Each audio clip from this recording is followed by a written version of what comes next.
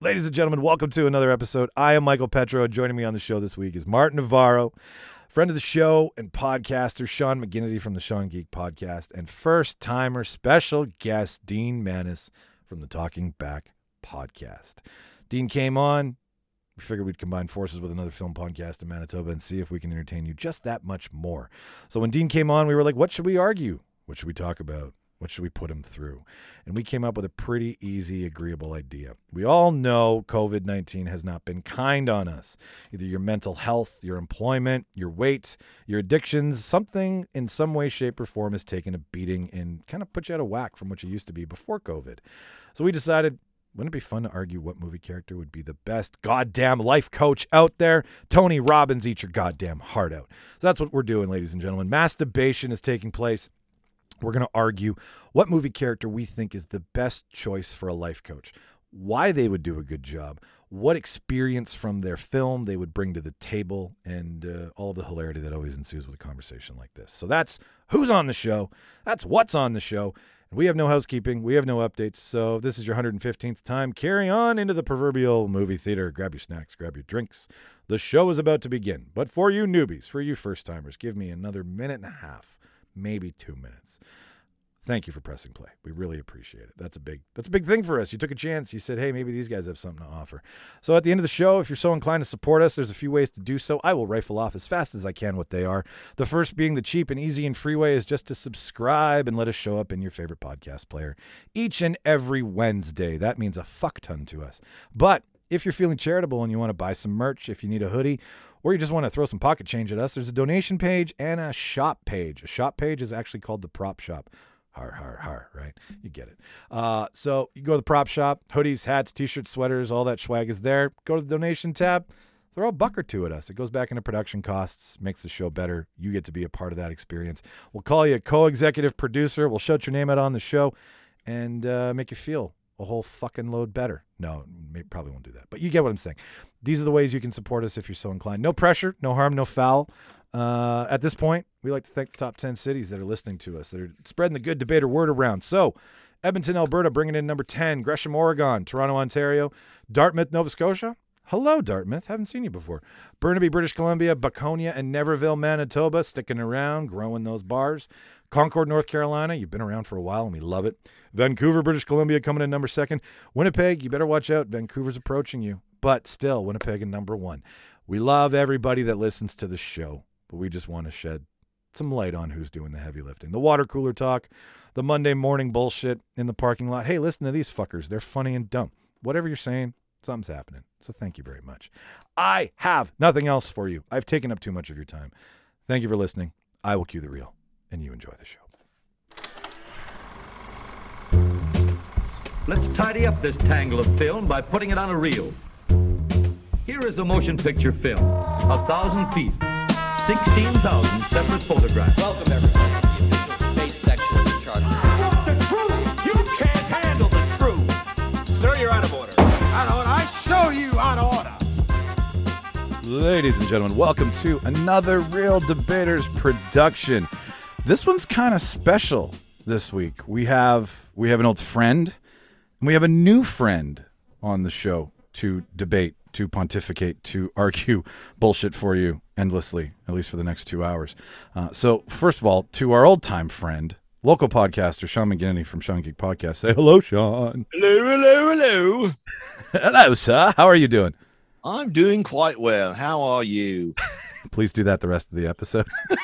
That's all I got. I don't have a lot armed there. Good. And now on to our first-timer, our special guest, our one and only, Dean from Talking Back Podcast, based out of, well, I guess, are you guys all based out of Morden, Dean? No, it's, I would say it's a Winnipeg podcast as well. Okay, so it's a common. It's just me. Just me who's out in Morden. Okay, all right. You're out in the woods, and then your partner is who? Tim. My brother Tim is, he lives in Winnipeg. And I would say his studio's the home studio. Got it. Okay. Well, first of all, thank you for letting me pitch you and saying yes. Yes, I mean, I'm so excited for this. It's going to be a ton of fun. That's what we like to hear, because that's the whole point of this, is to incessantly debate for fun. Nobody's a loser I'm usually the loser, if we're going to be honest, but nobody is traditionally a loser on this show their first time. For some reason, the first timers usually walk away with a win because we're a little more lenient than we probably should be. With that being said, ladies and gentlemen, let's kick it off into our first segment. I will go first. You didn't introduce me. Oh, well, you know, What a jerk. What a You jerk. just skipped me. Like I was waiting and waiting. I know. I was ready to do an accent. Let's do it. Come on. listen. If you're ready, and rightly so, I've been called out. And in Vancouver, where the land is still hopefully not on fire, Martin Navarro. Say hello, Martin. Top of the morning to you, governor. I knew it. Solid. That's all I got for accents. I didn't know we were doing one. I would have prepared a character, but that's what you guys get on short notice. He has been, Sean and Dean, for your own knowledge, he has been, whenever we've done an impression, he just reads a nursery rhyme as that impression, and it's been going off like fucking gangbusters. I never know what's coming. Like, could be Little Miss. He did Christopher Walken, Little Miss Muffet. That was the last one, and it seems that you win doing an impression with a nursery rhyme. I think that's to go. Something you know. Anyways, all right. So now that we've got everybody introduced, my bad, Martin. Sorry about that. We're so used to each other that we've known each other for so long we don't matter anymore on the show. You're taking me for granted. Yeah, I'm just kidding. I'll send you a love. You don't send me flowers anymore. You don't tell me when I just did my hair. Better watch out. He's going to walk. Gotta get a counselor on the phone to save this relationship. Or a life coach. Nice segue. Fucking segue, buddy. And you know what? Let's tell everybody what they can expect today. So before we crack into our weekly watch lists, the debate for this week. We've had, everybody I think can admit, we've had one fucking crazy year and a half with the pandemic and this little thing called the pandemic. So I thought, wouldn't it be fun? Because I think the number one thing that kind of came out of it was like people's mental health suffered the most. Right? Like, aside from the death, which is obvious, I don't want to try to compare the two because you can't. But if there was a side effect from the pandemic that nobody could really see coming or knew was there, was how good people's mental health was to go through this shit. So I thought, wouldn't it be fun, because pandemics are fun, to, if we're all suffering through something and we're all going through something, find a new life coach in cinema and television. So that's what we're going to debate for you. We're going to find which movie characters and television characters would make the perfect life coach to get you back on track after a year and a half of bullshit. So before we get into that, I'll start off our weekly watch list with, this is a story, actually. It's me and Aaron last week tried to go see The Green Knight, and we bought tickets and super stoked because Ian had said it was a really great watch. It was a slow burn, bring a coffee. I was like, sweet, we're going to go into some weird world. It's Arthurian, all that jazz. We get there, 7:25 rolls around, and the movie still hasn't started yet. Like, not even the bullshit credits have started yet. And we're like, what's going on? Then finally, about 10 minutes later, the bullshit credits start, the trivia starts, and then people start walking in. And then this family walks over to us, and they're like, I think you're in our seats. I'm like, no. And Aaron shows his tickets on his phone. He's like, we're here for these seats. And then she's like, oh, they did this again. So she just walks away. I immediately turn into an asshole, and I'm like, if she comes back, we're not fucking moving. Like, I turned into a 9-year-old child to Aaron. Like, this is my seat. So many seats here. Then she comes back again with the employee, like the 12-year-old, and he's like, can I see your tickets? And we show him, and he's like, this is so weird. And I'm like, why is it weird? There's tons of room. I'm sure if we can find a place for everybody to sit, right? I made a snarky comment. And then he's like, let me see it one more time. And I'm like, fuck, like, just leave it alone, man. Seat him somewhere else. And then he looks and he's like, this is Suicide Squad, not Green Knight. Oh my God. Oh, man. Now, here's where the plot thickens, gentlemen, is I immediately go into, I'm so sorry. So sorry. I'm such an asshole for my childish remark. But we had the same tickets for the same theater in the same seats for the same time, but it was a glitch. Suicide Squad was always playing. Somehow, Aaron hacked into the Cineplex server and decided to pick whatever movie he wanted to see that night, and decided I'm just going to buy tickets for it. And we're going to show up, and nobody's going to have to fucking say anything about it. So we got up, we walked out, and I go into I'm fucking embarrassed, and I'm loud, and I need to say something to break the ice, because at this point people, like, it's still light and people are watching what's going on. So I stand up and I was like, I haven't been to a movie in 18 months. Leave me the fuck alone. Did you really? Yeah, oh, totally. And everyone starts clapping and laughing, and another couple was like, we did the same thing. Are you okay? And I'm like, we're fine. We'll be fine. So we go out. And this is the reason I want to tell the story, is because Parker at Cinema City McGilvery in Winnipeg is one of the best fucking general managers of a movie theater I've ever seen. The guy instantly went into apology mode, and we were just laughing. We thought we were fucking idiots. We didn't care, right? I was like, there's nothing else we want to see. Let's just go for a drink. But their minions, their 12-year-olds, were like, hang on, just wait. The boss will be back. So Parker comes back, gives me and Aaron each 3 free tickets to any movie we want. Any movie, doesn't matter. No blackout, IMAX, any time of the day. He says anywhere across the city, any of their theaters we can go to. And like just stood there for like 10 minutes being like, man, I've had theaters break. Bulbs are out. I was like, Parker, we're going to come back. Okay, dude, like, you're the shit. Like, you've made this right. You can stop apologizing. It's funny. Like, we were just laughing that we were being dicks, and we're like, we're not fucking moving. I'm not gonna fucking get out of this seat for this lady. She has to move. We don't move. Were you traumatized for Lord of the Rings? The Hobbit movies? This happened to me and Martin, where we picked seats and then people moved our jackets when we came back to them. Oh no. Really? You're just getting snacks from the vendor. That was it. Oh, come on. They moved our jackets. So from the vendor within the theater sort of thing? Yeah. Or within the actual like auditorium? 100%. Oh man. They bogarted our seats, moved our jackets, and then Martin was the cooler head. I was the one who was like, let's fucking go, buddy. Like, I'm like, give me back my fucking seat. And then I was like, okay, never mind. Keep the seats. We don't care. Where are our jackets? Where did you take our things and move them that didn't belong to you, that are now somewhere else that I don't know where where's my wallet? Where's my cell phone? Where's my car keys? Like, I was like, go fucking get it. So we got this 16-year-old nerd to walk all the way down the other end of the row. It would have been a fun fight to see. It would have been just a nerd fight. Like, it would have just been like, you're gassing out at 10 seconds, you know. Michael and a 16-year-old. I think the law wouldn't favor you in that regard. So all in all, the point of my story is that I really tried to see a movie this week that we hadn't seen at all. And this is what happened. So we ended up at the Canadian Brew House on McGilvery, which was very crazy because it was the first time I'd been in a place where like nobody, not even the staff, were wearing masks. So it was a little bit of a trip. Oh, even the staff. Wow. Yeah, no, they weren't. Which, I mean, whatever. Like, things are changing. Whatever. Like, I just want to give a shout out to Parker. And because I said to him, I was like, we have a podcast. It doesn't, it's a small local thing. But like, dude, you need to know that you did super well. And you made the whole situation better, and we're obviously going to come back, and it's no skin off your back whatsoever. Like, just it's dead and buried with free passes, sir. But so I didn't get to see anything new. I did watch the first bit of What If, though, the second episode with Chadwick Boseman and T'Challa. I've only seen the first like 12 minutes of it, but my God, is it good. Did you hear it? Seem like it's all original voices. Yeah. In that episode, which is amazing. Yeah, that one is, yeah.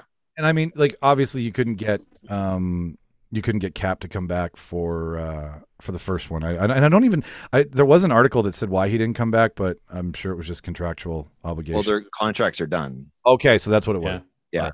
Yeah. But no, yeah, Chadwick Boseman, like that opening fight sequence where it's like, oh, Star-Lord, I'm so impressed by you. Should I use the gun? Should I not use the gun? Like, it was Yeah. smart writing, and it having this like narration from Jeffrey Wright talking about how he's the Watcher and these are his stories. Like, it's just so much fucking fun. So I can't wait to finish that. But have you guys seen the second episode of What If yet? Oh, Twice. Yeah. Twice. I have yeah, not. me too. Yep. All right. So does it end well? Because I can't wait to go back to it, and we don't want to kill it for Dean here. It's incredibly well written. As a writer myself, I'm like, this is brilliant. Very good writing, very tight, very snappy, very funny. Chadwick is like hilarious, which I'm like, I didn't even see that coming. It's such a it's such a what's the word I'm looking for? It's melancholy, right? It's kind of it's a stab in the heart, but at the same time, it's like from the dead comes the one that we miss and love and wish was still here, and that was fun to hear too, because you're like, oh, this is never the guy that we even saw in anything else. Like he had some comedy chops when he did the James Brown biopic, but like I don't think he really showed a funny side in anything we'd seen him in. Yeah. I don't know, Martin, what are your thoughts on it? No, good episode, really well written. I like Jimmy's comment in the chat. Marvel movies only need to be 30 minutes. Is what you learned from What If. What If. It's fantastic. It's good. Like for 30 minutes, a really compact episode. They go through a lot. They go through what you need to know in the story of what's different, and they spin it and make it their own. And the voice overs are amazing. The animation's really good. So I no complaints with What If. Does anybody know who's doing the animation on it? Off the top of my head, no. Like anybody? I mean, it's obviously Disney, but like if it's a name or anybody, because it's almost art. Like it's a different kind of animation, not like an Art Deco style to it or something. Right. It's I don't know. It's not. I'm by no means an art buff. Banksy's my artist. That should tell you something. But just watching it is fun, and the movements and the story. Yeah. So that's what I got this week, guys. I tried to go see a new movie and I got shot in the face with 3 new ones. I can go anytime thanks to Parker. So that's my time. Martin, what about you? What'd you watch this week? Tell me you watched something that. I did. I watched 4 things actually, 4 movies. I told you about this in our chat group, but like on Amazon Prime, they just released all the like rebuild of Evangelion movies. So Evangelion was a series in the 80s or 90s. I can't remember. 90s, I think. It was an anime. Originally ran for I think 20 something episodes and had an ending movie. But what they did starting 2000, and I think it's 2007, they started releasing the movies. And each movie is like a certain amount of episodes within it. So, I mean, if you have it, they reanimated it. The animation looks really cool. Compared to something that's done in the 90s to today, like it holds up. It's really well done. And they condensed the entire series into 4 movies. The 4th movie just got released this year, actually. It was just released on Amazon Prime exclusively just a few weeks ago. And just to give you a bit of a difference of how long I've been waiting for this 4th movie, the 3rd movie came out in 2012, and the 4th movie just came out this year. So Wow. Oh, wow. yeah. Jesus Christ, it takes a long time. Yeah. And if you've never seen the Evangelion, it's basically like the plot is, there's these big monsters they call angels. They're trying to destroy the world, and humanity develops these things called Evangelion, which are like kind of biological mecha giant robot suits. So it's like if you liked, what's that Guillermo del Toro movie that with Pacific Rim. Pacific Rim. If you like that, a Pacific Rim, like they draw a lot of that from Evangelion, so you'll love Evangelion in terms of that. But it's cool. It's a very smart TV show. Like when I saw it in high school, I was like, I didn't get it. But even as an adult, I've had to watch it a few times just to get a lot of the references, because he has a lot of references to religion, from Judeo-Christian to like Japan's. I can't remember what the exact religion is. It's like with spirits and demons and stuff like that in the old Japanese folklore. Oh, cool. And also he puts in there's a lot of elements of depression, because the guy who created it had like crippling depression before he started writing Evangelion. So he puts a lot of that into the story as well. So really well done. 4 movies, about 2 hours each. If you've never seen it, check it out. It's awesome. And it's on Amazon Prime, right? Yep. Writing it down. Yeah, that's high on my list to check out. I've been trying to check out some anime lately. I never watched any shows or really any movies before, so I've been trying to dip my toe into it, and that is one of them that gets highly recommended to me often. Yeah, it legit changed an entire culture. Like it brought back the anime boom in Japan. Just that when it came out in the 90s, the original series. So awesome. Yeah. Check it out. So what is it like if you were to say this is kind of what it's like? Like, is there anything else out there that it falls in the same? So I'll say Pacific Rim. What are the good things you loved about Pacific Rim? That's what it does well. What are the bad things you did about Pacific Rim? That's what it does better. Okay. So imagine Pacific Rim if it was a complete movie with great story, really smart writing, great dialogue, and great acting. Then that's what it would be. I would recommend watching the Japanese voices and do the subtitles if you can. Just they sound better. English is like in terms of like an English, dub kind of thing. It's not bad, but I would like the original Japanese is the way to go. What else do you watch? Just What If. That's it.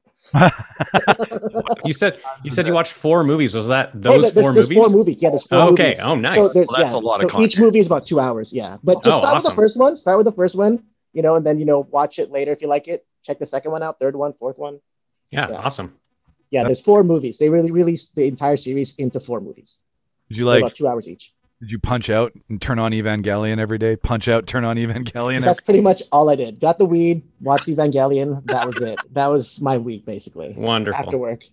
Are there any known actors? Not that it matters, but is there anybody whose voice that is... Not the English. No, it's not very. It's just I don't think they use anyone. It wasn't like the Studio Ghibli ones where they had like Christian Bale doing voices. Yeah. Things like that. But this one Yeah. I don't think it needs that voice. You just watch it. It's the writing on its own is great. The story. I will.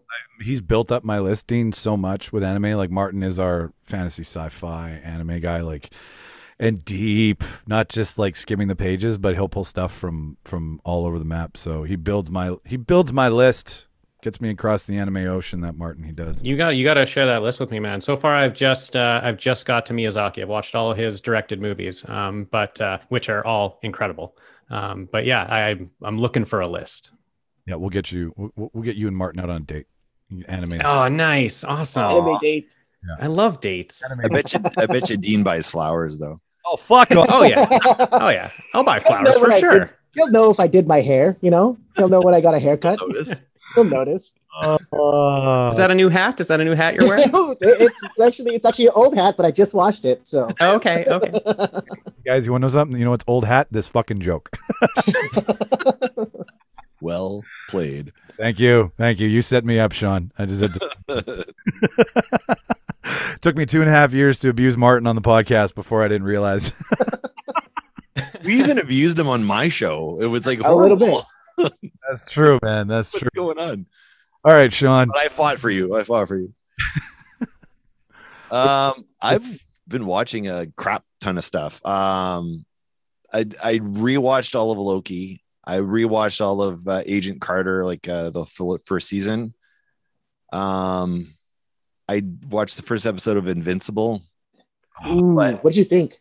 Okay. It's good. And I own the comics. I was slow to getting to the show because I don't know. I was just leery, I guess. But no, it's good. It's well played. So on to episode 2 tomorrow. Okay. But I have watched a movie in theaters. We actually watched 2 movies. Which one? So we saw Black Widow opening weekend. That was our first time in a theater, obviously. And then we saw Free Guy last weekend. Okay. Is that the Ryan Reynolds movie? Uh-huh. Yeah.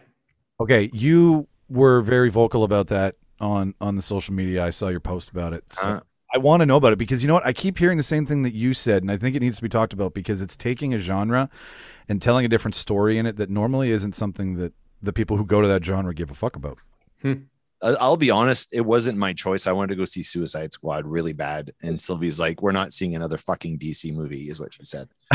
Pardon the swearing, but she does not like the DC films. Like she says, they're too dark, they're too depressing. Like, laugh a little, would you? That's kind of her opinion. So she said no to Suicide Squad. She said, we're seeing Ryan Reynolds. We're going to laugh. He's a Canadian boy. Let's put the money to the Canadian boy. Like, okay, fine. We'll go see it. Didn't want to see it. And I was just completely blown away. It looks like a throwaway type of film. Another movie about video games made by people who don't know anything about video games. That was my impression that it might be. And I was completely wrong. It's so meta. It's talking about video games on multiple levels, from a creator level, from a gamer level, from the trolls that play the games. It's a big political take on trolls. It's all about trolls and how horrible they are, but it's also about video game companies ripping people off all the time. And it's so broad a film. It looks like it's just a simple, stupid comedy.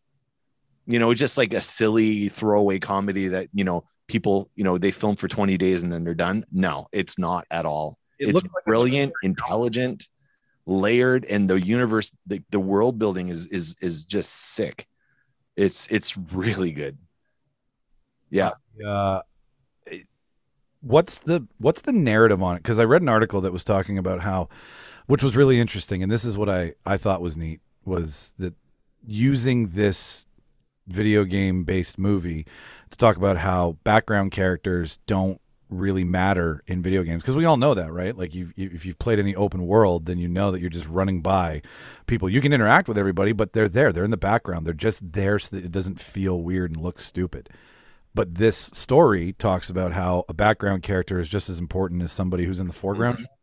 Oh yeah, on multiple levels, not just within the game, but outside of the game. Because it's about, I mean, the basic plot is someone invents a game that's phenomenal. A company decides to buy it, Taika Waititi's company. And they say, you know what? No, we changed our mind. We're not going to buy it. But they offer a deal to the programmers and they hire one of them. And then what they do is they use all the code from the game and take credit for it and don't share the credit. Asshole. Yeah, that's it. Taika Waititi, what an asshole. He plays a good asshole in this film. Yeah, and it's just about the little person just getting fucked over all the time. But you know, the NPC can actually, you know, be bigger than the hero of the. And for those who don't know what NPC stands for, non-player character. Which for those who haven't played video games is the person you're not using to blow up everybody else on the screen. But there's also commentary there on the hot games like Grand Theft Auto, and kind of not taking an active shot at them, but kind of saying that the video games now it's more about, hey, let's go, you know, go shoot a hooker or whatever. Like that's the way the games are nowadays. It's about being violent, stealing. And they're like, but you know what? There's that really pretty game on the shelf next to this one. Oops. This is an awesome game.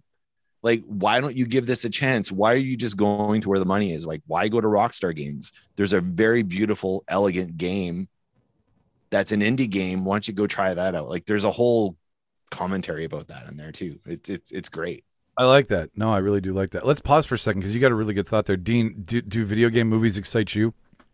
Yeah, I do get excited by video game movies. And for some reason, this movie, when I saw the trailer, I don't know, what was it, like 3 years ago now when the first trailer came out for this movie, I just didn't care at all for it. And even now when the trailer plays on TV, I don't care at all. And that's interesting that you say it's so deep, and it's like, oh, don't look at this indie game on the shelf. That's how I feel about this movie. I'm just like, I don't care about this movie. Like, whatever. I'll just go see. I'll go see a Marvel movie. That's going to be doing what this is doing better. The ads are very misrepresentative of what it is. I think they're really trying to tack into, oh, we want to get the video gamers in here, and we want, like, they just want to turn the quick buck in the ads, but the movie is way better than that. Yeah, that's good to hear, because I do like video games or video game movies. So I would really like to check it out. In terms of video games movie, I actually made a rating of the best video game movies, based on games or about video games. And for me, number one's Wreck-It Ralph. It can't be top for me because it's just genius. Awesome. This is right below. Wow. Very nice. Yeah. Wreck-It Ralph is awesome too. It's genius. Yeah, it's pure genius. This is, I mean, maybe I'm just kind of all starry-eyed from seeing it in the theaters. Where does this fall in place in comparison to The Wizard? You Fun. mean The Wizard, from the 80s? Yeah. Oh my Great question. God. California. Oh man. Yeah. No, The Wizard is still tops, I guess. I don't know. Okay, here's a question. Here's a hot take. Scott Pilgrim's a video game movie. Boy. It does have video game references, but I don't think it's a video game. I'd say it's below this one though. Okay. All right. I love Scott Pilgrim, but yeah. Low. In its of its own, but yeah, but you see the quarters and you see the video game fighting style, like the Tekken World Combat stuff, and you're like, okay, are they trying to be? But yeah, this has more heart than Scott Pilgrim. It's a bit smarter too. Okay. Here's something. But actually, we'll ask Martin because I don't want to. This is me buying flowers. What do you think about video game movies, Martin? I don't want to forget about them. I don't know. I just sometimes I can't remember except for Wreck-It Ralph. It's very few that I've liked. Like even when they try to do like a video like Resident Evil series, I wasn't a huge fan of that. Mm. They didn't stick to the originals. They had a great original story, but they decided to branch out on their own and do their own thing, which I wasn't a huge fan of. But I mean, I same feeling that Sean had with this movie. It was kind of like a throwaway. Like when I first saw the trailer, I was like, maybe I'll watch it when it comes out on a streaming service or something. Yeah. Like that. But now that you mention it, and it's something more than what it's portrayed in the original trailer, I want to check it out. Yeah, and there's big, huge moments in there that, like, I haven't been to a movie in like a year and a half, right? So seeing this, the audience multiple times applauded. Wow. And I'm like, what? Like, and Awesome. there was moments in the movie where people went, holy shit. Like, I'm like, yeah, this is like, I don't know. It was awesome. And they had the Marvel was way like totally behind this film in promotion and everything. Like they're totally on board with it. So I won't say more than that, but there's a lot of Easter eggs in this film, Nice. from everything. Like it's awesome. Does Canadian Darling RR have anything like could this have been as great a movie with somebody else because it's such a great story and a script, or no, I think it needed Ryan Reynolds and his production company to get made, because if it didn't, this would have been a shit movie because they would have gone with studio choices. No, we don't need that. Who's going to understand that? Let's get rid of that. Let's get rid of that. Because he was involved, I think the story actually came across. I don't think it would have with a lighter weight star in it. Yeah, and to be honest, Ryan Reynolds really isn't the star of the film. Really? He's like, there's like two main characters, and then he's like kind of the third. And he's in a lot of scenes, but he's not important. Oh. He's integral to the plot, but he's not a real character either. So it's like an NPC to me. Yeah, exactly, right. Yeah. True, but it's true. There's a lot of places in the film with a different actor, or if Ryan Reynolds had no power, where they would have said, okay, Ryan, I need you to kiss the girl, and you guys are gonna, we need a romance here, or we need this here. Oh, we have to have a pratfall gag here. Like there's a lot of stuff a studio would have forced on, but Ryan Reynolds like, nope, the story is good. We're not changing a thing. Like, so I think he had a lot of producer power in this film, and that's why it works, because he put his name on it. Yeah, you see that. I like that happening lately. Whenever you see the above the line as an exec or an EP, that they're more involved than just being handed a script and being like, say your lines, right? Like they're helping craft the story. So I feel better when I'm like, okay, if this is how Ryan Reynolds wants to make a movie, then if this is what they're doing, which it seems that they're following as close as they can on the Deadpool series and letting him write the script with everybody, then I think that is it's a big selling feature. How many NPCs out of 10 would you give it? Out of 10? 10? No, that's no. I wouldn't even put it lower than that. It's a great film. It's so good, I'm actually like contemplating seeing it again. I'll go see it with you. Yeah, there you go. but really, like for independent creators like ourselves doing podcasts and stuff, it's kind of an important film to me. It's important about, hey, they're an independent game producer. They made a game. They got fucked over. It like, I don't know. It's integral to what we do as podcasters. Like it's one of those like little guy or little gal movies. Like, the Goliath to your David or Dana, right? Like okay. I'm in, and I like everybody who was at my birthday like just was like, go back to the movie. So I got tons of gift certificates for my birthday present. So I think I'm good till December to not pay for a movie. That's awesome. So anyways, well, but the theater experience is good though. Like, have you all been to a theater then? Yeah, I have. Yes. Dean, what did you think? Like, what was the experience for you? Like, was it good? Were you nervous? Were you anxiety, or were you like, this is cool? I was really, really excited. I did have a little bit of anxiety because I still have a little bit of anxiety sort of getting back into the world, but everything was handled like really well there. And I saw 2 movies in one day. I saw Old and I saw F9, and it was fantastic to get back into the theater. It was just like, I've been waiting for that. I mean, we all have been waiting for it for a year and a half, and it was a great day. Good. Yeah, same here. I concur with you, gentlemen. It's seamless. It feels like everything like it used to be. Like nothing really has been taken away to keep you safer. Just capacity, right? I think that I felt safer at the theater than I do at Safeway, to be honest. For sure. I completely agree with you. Yeah. Martin, what's it like have you been to a movie yet then? Not yet. I'm just curious what it's like in your province compared to ours, if regulations are different. I think it's still the same. Like we're pretty close in terms of like how we're rolling out, everything. But starting September 1st, we're gonna be good on all that. Like it's just gonna be basically everything is optional. If you want to wear a mask at an establishment, it's all optional. Okay. Right now it's optional for customers, but like a lot of businesses still use the mask for their employees. But I think after September 1st, that'll be the interesting date to see. Like that's when things are supposed to kind of go back to normal. Sorry for jumping in there and taking over your show. No, dude, I do it on mine all the time. Do it. It's fine. I don't give a fuck. There's no golden microphone here, Sean. Trust me. But I'll probably see a movie this week because I have a day off on Thursday, so I think I'm gonna catch a matinee. I think I might watch that that movie that you just saw. Okay. Yeah.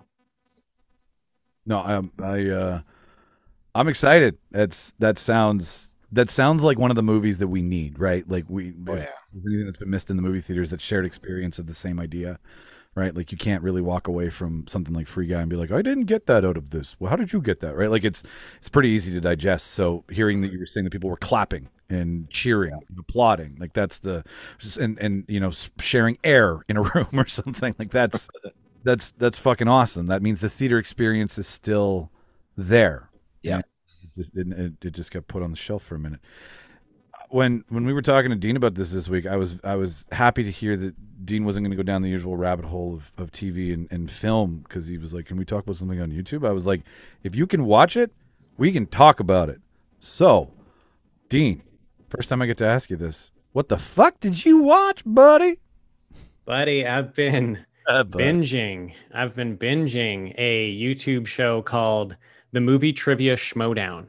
Oh, I know about this. Oh, yeah, okay.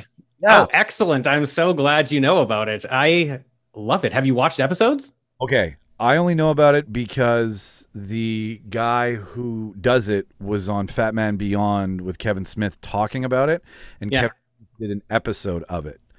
And okay. Yeah. Kevin Smith is a competitor in the league.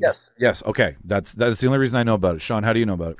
I'm just familiar with the Schmodown from, isn't that from Collider or something? Yeah. Schnepp? Isn't that from John Schnepp? Isn't that a John Schnepp thing? Yeah, it was one of the people on it. Yeah, John Schnepp's one of my favorite like people that do what we do. I know he's not around anymore, right? He passed away, but that's how I know it from. Awesome. Yeah, it was basically a YouTube show and a podcast called Schmoes Know Movies. And I guess at the end of one of their episodes, they wanted to settle a dispute between their two interns of who knows movies better. So, because I guess they kept going at it all the time of who knew more about movies. So they just came up with this trivia game, and it went over really well. So then they just started playing it between different competitors at the end of every show. And then they ended up having a tournament, and then they made it its own show because people just loved it. But they kind of injected a lot of like wrestling type stuff. So everyone's a character, everyone's wearing costumes. Yeah, because they have titles and stuff. Yeah. There's belts, there's titles, there's different divisions, there's grudges, there's retirement matches. Like they just throw it all in there. It's all like, it's the theatrics mixed with like really good movie trivia. And I love trivia. I love any kind of trivia game, and movie trivia would be my favorite of that. And I also grew up on wrestling. So I just love the theatrics. To get into it, I used to sort of skip the beginning interviews and the post game interviews and just watch the trivia part, because that's how I didn't really get the characters. I didn't get how you can mix that with playing trivia. But then once you watch them and you start to see like these two competitors that hate each other for some reason, I'm like, well, now I want to watch all their matches together, and I want to watch their interviews before, and I want to watch their interviews after. Now I'm just totally hooked. Like our episodes are an hour long. They come out with 3 to 5 episodes a week, and I watch them all. Wow. Jeez. I just saved it here. I just subscribed. Awesome. It's so good. I love it. Oh, I actually they have sort of like a developmental league, they call it, and I've actually tried out for it before. I have never gotten a call back, but I have sent in audition tapes. Awesome. You've sent in audition tapes. Okay. What's the audition process like? It so far it was just send us a 1 to 2 minute tape of what your character would be. Doesn't really have to be movie, like they don't even test your trivia knowledge at that point. They probably test your trivia knowledge after that. But the first thing is just like, what's your character going to be? That's cool. What was your character? Are you allowed to say without spoiling it? No, yeah, it's fine. I'm never going to be on that show. They're never gonna pick me up. That seems to be a lot of people they know that are getting selected. But I'm not very like antagonistic. I don't like to pick on people or be mean to them. So I wanted to come up with something fun that I hadn't seen on there before. So I sent in a tape. I kind of have done sleight of hand tricks in the past. And so I sent in a tape of me revealing answers to movie trivia with my deck of cards and just saying that it's the deck that knows, that's the deck that's trying out, it's the deck that's the player, and I'm just the handler. I saw a video of that. Yeah. I had a video actually on Instagram. It was my follow-up video because I didn't hear back anything from the first video. So I poked him again, and then they sent out a tweet and said, everybody stop sending us videos. We got your audition tape. And I felt like that was directed right at me. I made it on the radar in the worst possible. Yeah. Anyways, yeah, I love this show. I would love to get on there someday, but it's a really unique game that has different rounds. It's like round 1, 2, 3. Title matches are 5 rounds. They have 5 different style rounds with different point values, different types of questions. It's so fun. It's so much fun. What's the level of like knowledge? Like, are you because I'm already, wheels are spinning. I'm like, can you make a 4-man team? Because if it's going to be anybody, it's going to be these 4 right here. Like they have a teams division, and it's a 2-person team. And yeah, it's I play every Tuesday night. I play with 4 of my buddies. Sometimes we get a 5th in, and we play along with the show. We do the trivia and try to play along with the show and answer the questions, and it's so much fun. Oh, how do I get in that group? Hey man, you can join. You can get in the group if you want. That's I will send you the invite. Anyone who wants in is in. We're looking for more people. After the show, Dean, can you just send what you recommended on YouTube on the group chat that we have? You bet. I'm gonna add it to my watch list. I'm gonna start checking it out. I've never seen it, so I'm interested right now. Yeah, and I will say the in-person matches are so much better. Like over the pandemic, they've adjusted and they do it over Zoom, and they have the 4 screens and they're asking questions. It's really hard to get that sort of wrestling, I hate you, let's like do this trivia vibe over Zoom. So they've just started to get back in person. They rent out just like a bar, and they've just started to get competitors in there, and those matches have such better energy to them. There's just so much more in the body language of everyone when they're not just sitting in a chair answering questions, when they're standing and they're trying to be in the other person's face. Yeah, live matches are just so much better. What's the level of trivia like? Because I mean, everybody here, like I have the Blockbuster game, which is pretty intense. Same. Good man. The pirate sees a pirate, and I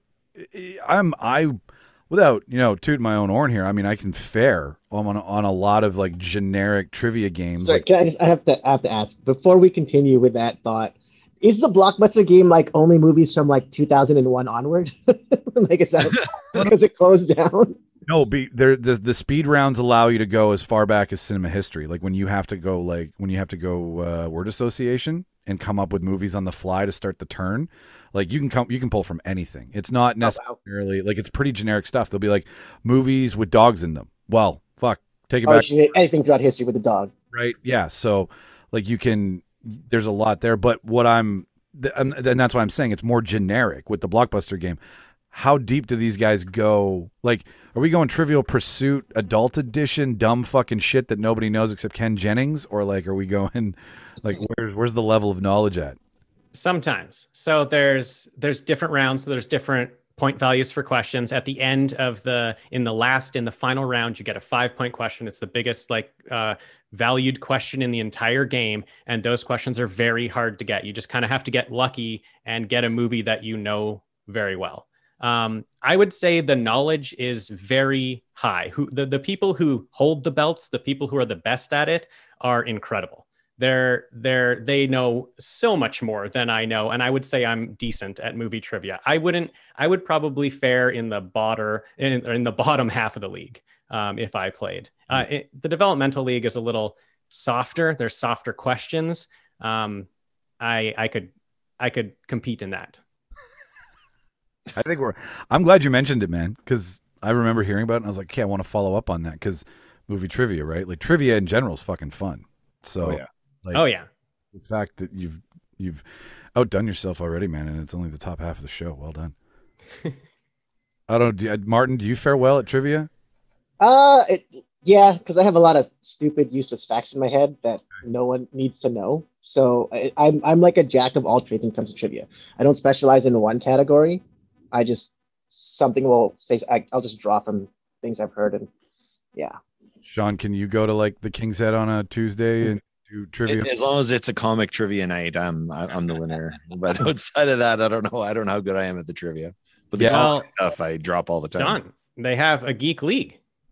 Oh. A whole league just geek questions. You could do that one. I could do that one.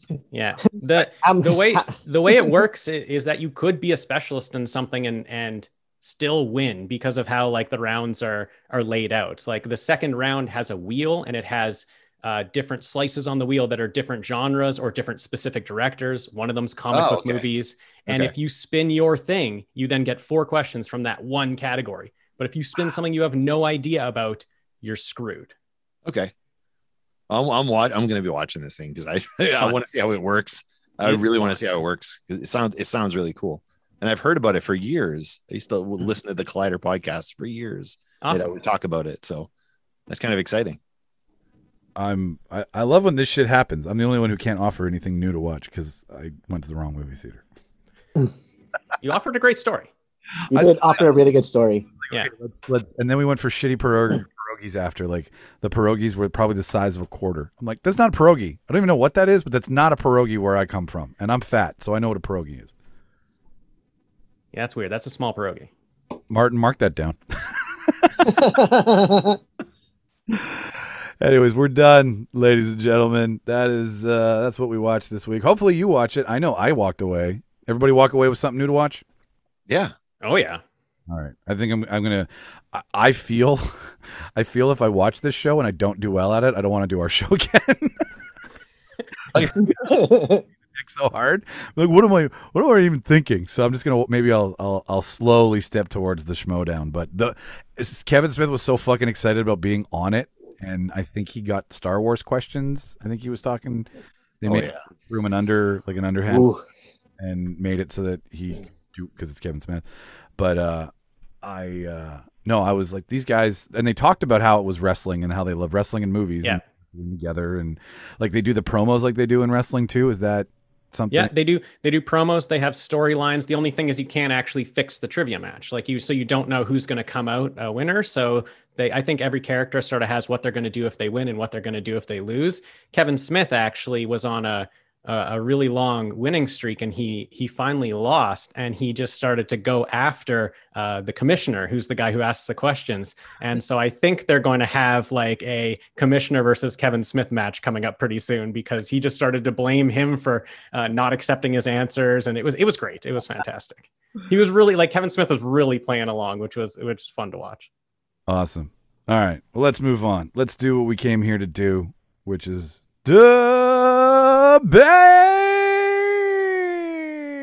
That needs a track behind it. At my signal, unleash hell.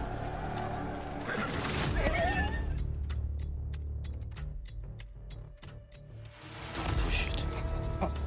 Don't push it. I'll give you a war you won't believe. Goldstein, give me a fat beat to beat my buddy's ass. I know what kind of guy you are. I never would have agreed to work with you. Are you gonna bark all day, little doggy? Or are you gonna bite? What was that? Sorry, I didn't catch you. Would you repeat it?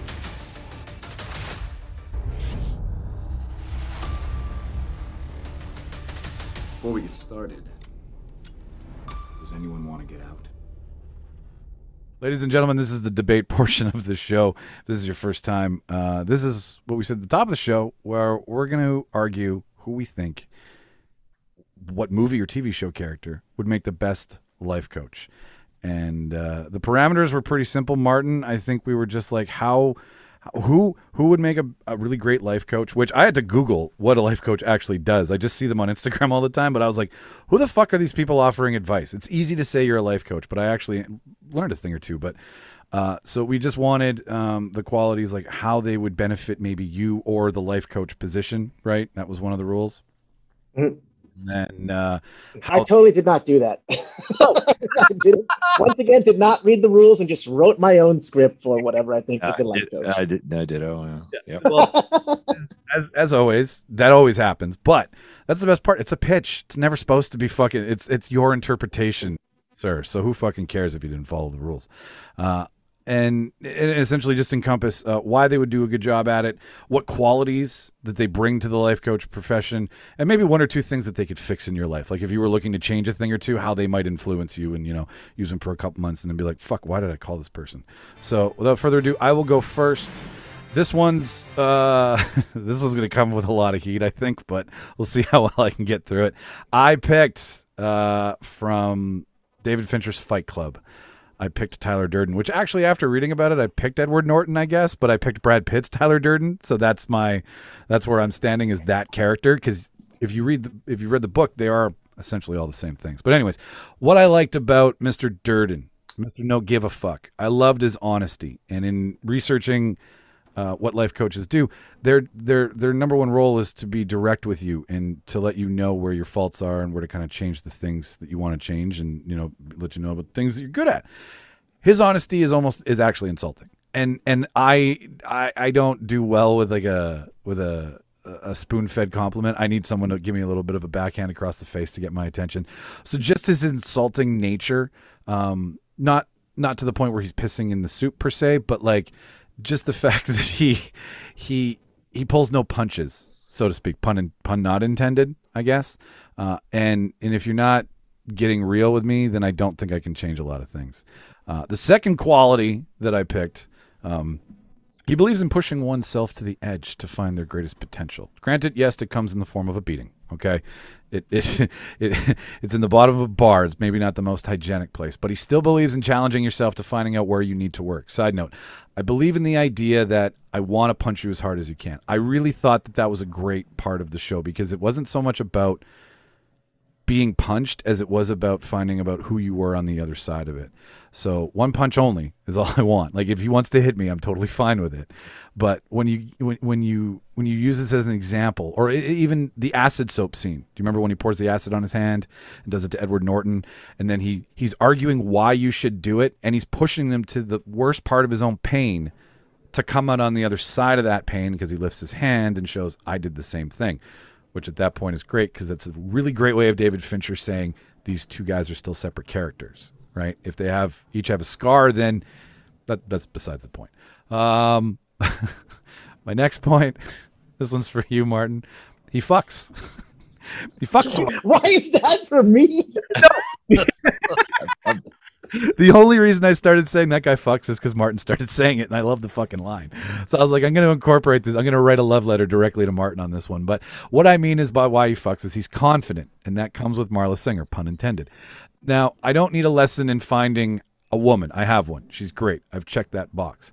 But what I am saying, though, is that his bravado and his manliness, like walking to the door and opening up the door and looking at Edward Norton butt naked with rubber gloves on, that's confidence, right? And if you're not feeling really great at a point in your life, you need someone who can confidently build you back up. So that's why that example's there.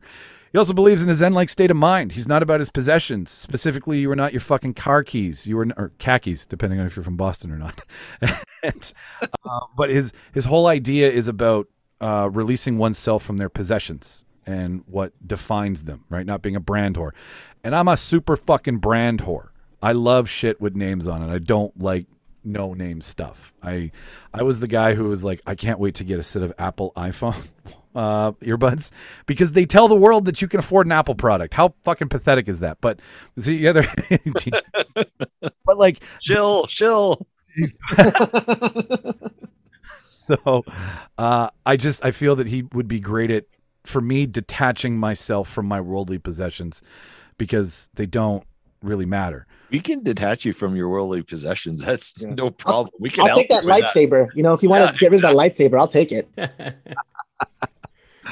My last 2 points here. Our sessions would be called Project Redefine, by the way.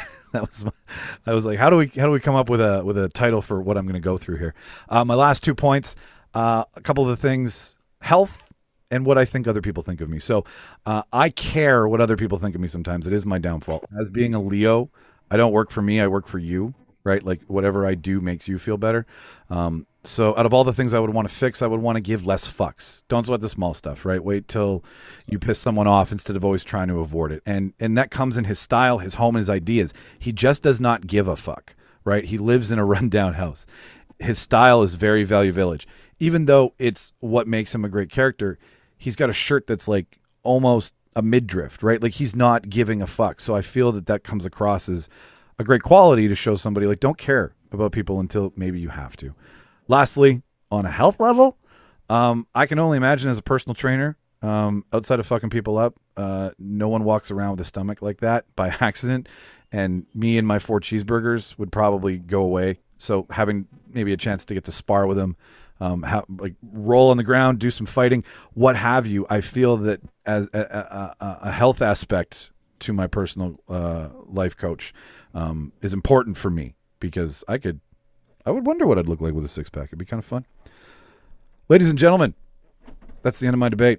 I now give the floor to Martin Navarro. Feel free to cross-reference, sir.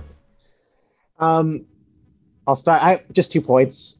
So confidence, I love that. I think that's one thing Tyler Durden definitely has, and that's something that's essential for a life coach. You don't want someone who's unsure, and I think probably one of the most confident people on the list we have today is Tyler Durden. My other point, I think with Tyler, you don't want a life coach. I think you want a cult leader. Because it does get super culty at the end, you know? And I think there's a fine line between life coach and cult leader, and I think Tyler Durden definitely crosses over to cult leader more than life coach. Oh, God. That's all I had to say. Isn't that kind of how life coach, that's probably how cult leaders start. Like they start as like, I want to make people feel better. And then they're like, I have 30 people to make feel better.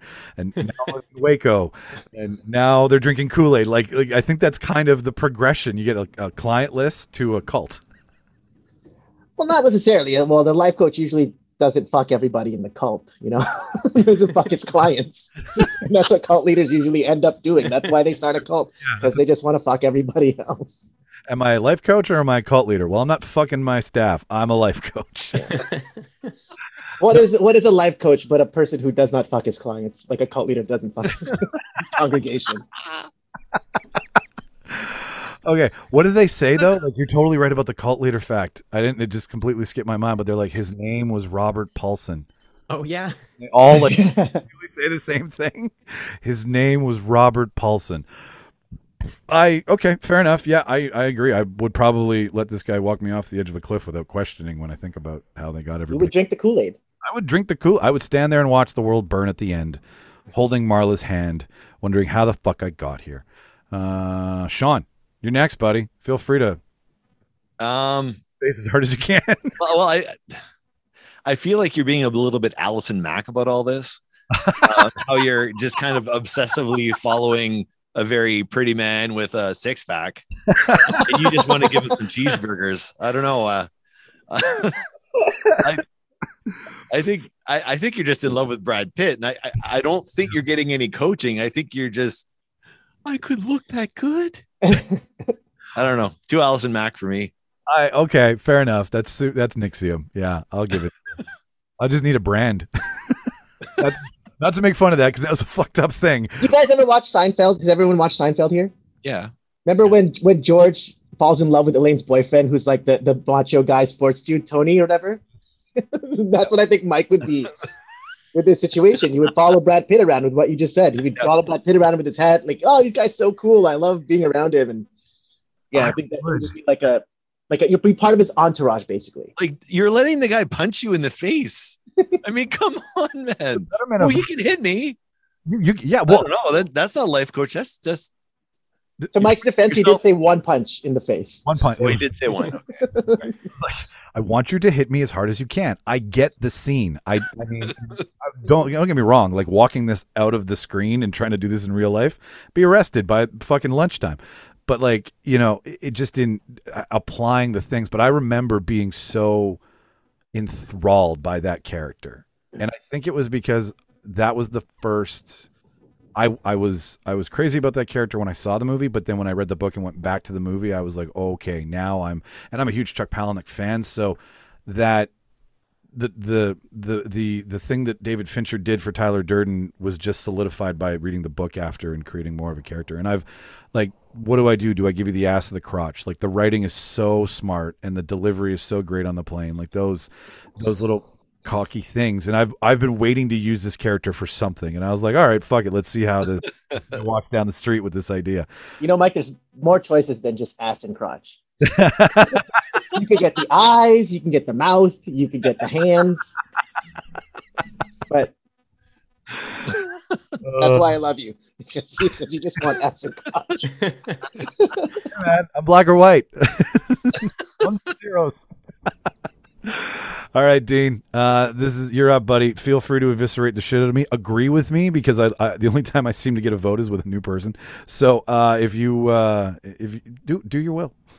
Yeah, I like the pick because I do think that Brad Pitt's Tyler Durden was a life coach for I guess Edward Norton's Tyler Durden. Jack is who he would be if it was the right.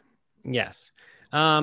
Yeah, so I like the pick. I do like the pick, but I think you're going to be disappointed the first time your life coach shows up and you're expecting Brad Pitt's abs and it is Edward Norton. Like, I'm just trying to figure out the logistics here. Isn't it Edward Norton who is your life coach?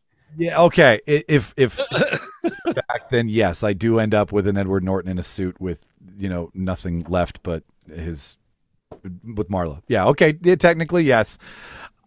Carry on. Okay. I think that he, I don't think he's a great life coach. I think he is going to try to maybe destroy your life. Like, I think Tyler Durden was fighting so hard so that he could take over, so that he could stay alive in that body. I'm not sure he cares about you. I think you're going to have shaved your head. You're going to be saying Robert Paulson is his name. Like, you're just going to be a minion for him.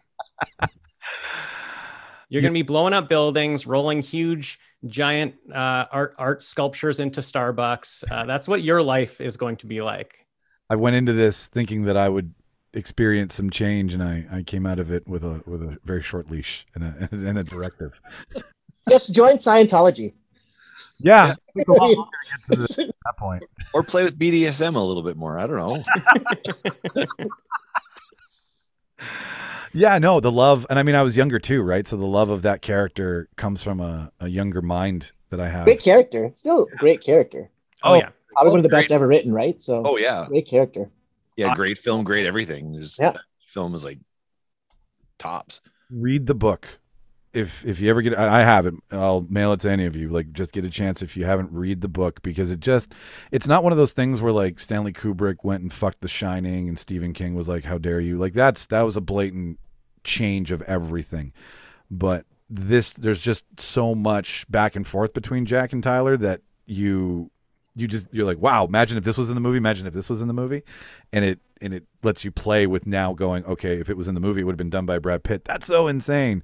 And the only time they really pay attention to Jack is when Jack is reading I Am Jack's Raging Bladder, when he's reading those books and Brad Pitt's riding around on the bicycle in the house. Anyways. All right, cool. I dig it. I'm going to pay you next time, Dean. These things. I'm just kidding.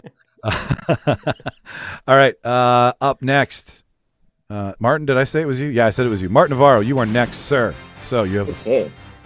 I'm going to open up because Mike didn't define it, but I'm going to open up with the definition of a life coach: a person who counsels and encourages clients on matters having to do with career or personal challenges. Yeah, that's exactly. Right?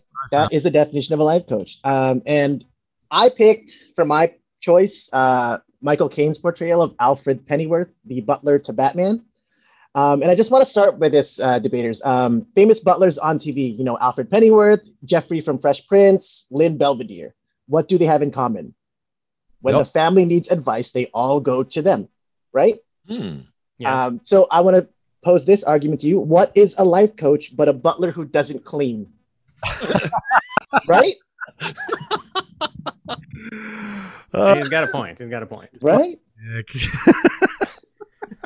That's amazing. So, you're right. It totally fits. He just doesn't clean your clothes. You know, it doesn't do your laundry. Just that's all. It just gives you advice. Great advice. So imagine this. So I picked Alfred Pennyworth, like I said. So imagine this, debaters, if you will. It's the end of the third Christopher Nolan Batman movie. Bruce Wayne has retired as the Cape Crusader. Alfred still has a good chunk of that Wayne Enterprises money. Lots of free time on his hands. So what does he decide to do? He decides to open a not-for-profit named A. Penny for Your Thoughts, an affordable life coaching for families in need. So some of the things that you learn about Alfred Pennyworth, he's got some sort of military background. You don't really know what, but you know it's there. And so if your life is in need of physical fitness regime or something more structured, I think that military background has you covered. Also been known to do basic medical triage on Batman. So if you get hurt, it's like having your own personal medic as well. He'll probably introduce you to, if you need to, introduce you to healthy living in terms of lifestyle and diet. Because, I mean, you know, he always makes those green shakes for Bruce Wayne every morning when he gets up before he does push-ups. And, you know, Bruce Wayne, that version of Batman was definitely a health nut. And I think he would have tracked every single calorie he put into his body. And the last thing I want to say about Michael Caine, Michael Caine's Alfred Pennyworth, he's got a British accent. And I think there's something about that accent that just makes me want to listen. It's very comforting and it's very intelligent sounding. And I think when you hear that, it's like you hear that this guy knows what he's talking about. And that's my argument. All right, so I'm going to give this one over to Sean first because I need a minute to find a wrong thing with that. So if you could go, that would be great. Great. Yeah, you too? I guess, you know, with Alfred behind you, anybody could become Batman, really, because Bruce Wayne probably wouldn't have done dick all without Alfred. I mean, Alfred, you know, got him to the dance. Bruce Wayne wouldn't have got to the dance. He probably would have been shot on the first time out. Actually, he was shot on the first time out, and Alfred had to patch him up. I don't know if I can give an argument against. Is it, Dean, you can't give him an ace. It'll be the first time in 2.5 years. Look, if Alfred was the one that had looked after Dick Grayson to get him to the level of Robin, maybe he wouldn't have died. You know what I'm saying? Like, or not that Dick Grayson died, but the second Robin died. But maybe Jason Todd. Yeah. So maybe with Alfred there guiding Jason Todd would have fared better. Like I'm trying to remember those comics now, but I mean, Michael Caine just adds a whole other level of elegance, and you believe in anything he says. He could read the phone book and you're like, yeah, I do believe that ad that you read from the phone book. Like, you'd believe it, you know. He's got a lot of out the box thinking too, like especially in the second Batman movie when he was trying to find the Joker. What did we do? We just burnt down the forest. And it's like, that's fucking brilliant. That's how you catch this guy. Burn down the forest. Yeah, no, I'm still thinking, Sean, keep going. Sorry, I wanted to say too, so the commercial. Oh, John, you can't say anything else. Can I just say the commercial would be endorsed by Bruce Wayne and Chief Commissioner Gordon, Jim Gordon. Of course. The two of them stand there being like, you know what? I have a history. Yeah. We endorse this business. I can't come up with any negatives. That's, damn it. I think this is going to happen. Dean, do you have anything? All right, the best I got. Yeah. Batman's my best friend, so obviously Alfred, his mentor, is a perfect pick. But maybe Alfred will get a little too emotionally involved. He will think that you are his new Bruce Wayne, and he is your father figure. And he might get just a little bit too into it, a little too emotionally involved. There's times in the movies when he quits on Bruce and he says, I'm out. There's times in the third movie where he says, you're retired, you should get back in the game, it makes you happy. He's kind of torn with his feelings towards what he thinks is the best direction for Bruce. So I think maybe he might get a little too emotionally involved. But I can still be Batman, right? If he gets I mean, you can still, for sure, you can still be Batman, but I'm not sure that's the best choice for your life coach to direct you towards being a vigilante. Yeah. Like, if this is you wanting to be Batman, is this what this is? You just want to be Batman? I was thinking of my comedy career, and I was like, okay, who has the reins to pull me in? Because I like being a comedian. One of the things I've learned from being a comedian is like, don't say no to anything. Always say, like, there's exceptions to that rule, but always say yes, because you don't know what an experience will bring you. Is it going to bring you a new joke? That, like, a lot of my jokes come from that, by not saying no and just experiencing something, and that's how I come up with new material. So that's what, like, I think if I needed someone to rail me in like the crazy times, I think Alfred would have that power to do that for me. So okay, I got one thing, and it's not in the weeds, but right where the fish like to hide. It's okay, so Alfred finds Bruce at a very young age and shepherds him. It's a Sherpa, gets him up the mountain, gets him to the end zone, right? Like, there's no denying that. And not to, like, piggyback Dean's too much, where Dean's saying that he's too emotionally involved. I'm saying maybe his aim is off, because he allowed Bruce to get so far out there to begin with. So maybe being too close to the situation doesn't allow him to see the forest for the trees that he says you should burn down. So not that he's can't cut ties or cut the cord with you when it comes time to let you go back to the world, but almost might misjudge it and allow you to become Batman. Like, allowing a 12-year-old to become Batman is the only thing I can find here. And I know that's weak, but, like, you know what I'm saying? Like, he's like, well, this is a good idea because I'm in control of it, but, you know, he's maybe risking too much of your well-being in this. That's it. Everything else is fine. Fuck you. I don't need to be. I'm just being Batman was just a joke. Like, I don't need to be Batman. I just wanted to coach my own. And also, I just wanted to bring up the point too. Like, it's not just for me. He's doing this. It's like a charity, right? Not for profit. So it's going to be affordable life coaching for families in need. Is what he's going to be providing. That's cool. That's just another reason why I can't stand your debate.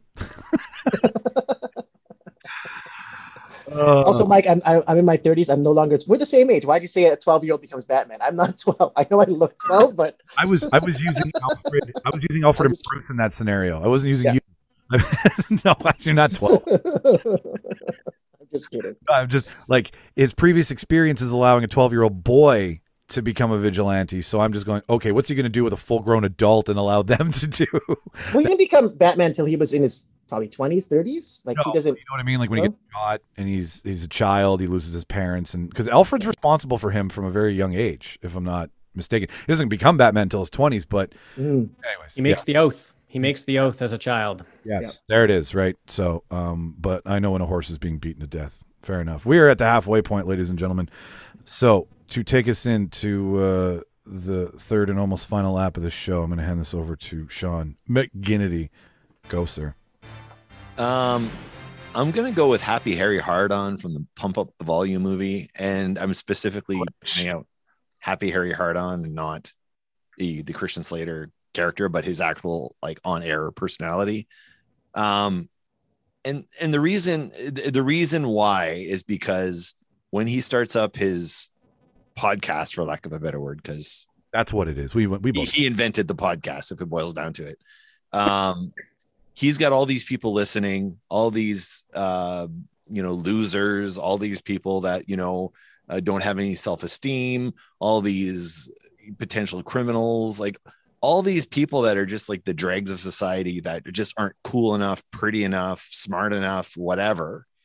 And I mean, he empowers a whole freaking town to love themselves and shoot for the moon for themselves and to, you know, talk to that girl that you have a crush on that you might not be able to. Like, he even convinces himself kind of indirectly to go talk to Nora and, like, you know, like, find your voice. He's always about finding your voice. So I mean, and if you're not listening to any good music, he can give you some good music to pump you up, like, for, you know, for whatever. Like, just his advice is always good.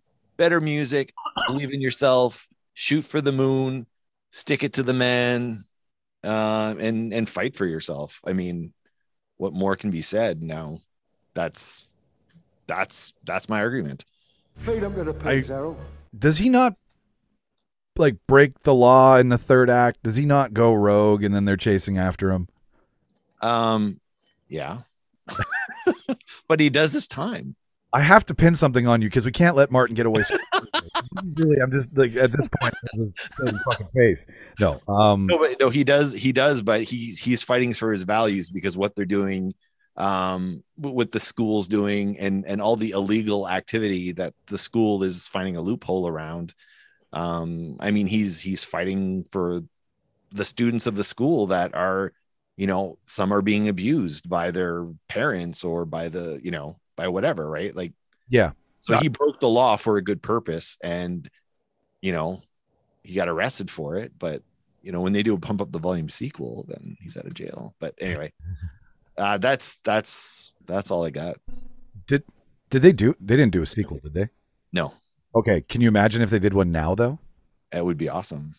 Like, if somebody wrote a good enough script to get Pump Up the Volume back at his age, where he comes out of hiding, and everybody from his youth, like, he comes back in the area, and then they focus on podcasters, right? Like, they kind of flip it around to pirate radio to pirate podcasting, flip it around to everything. Because there's a lot of pirate podcasters out there, if you think about it, like, people that are pushing the envelope like he was doing in the film, right? So, and he does say it was his favorite movie he's ever done. It was the most important movie he's ever done. It's a cool movie.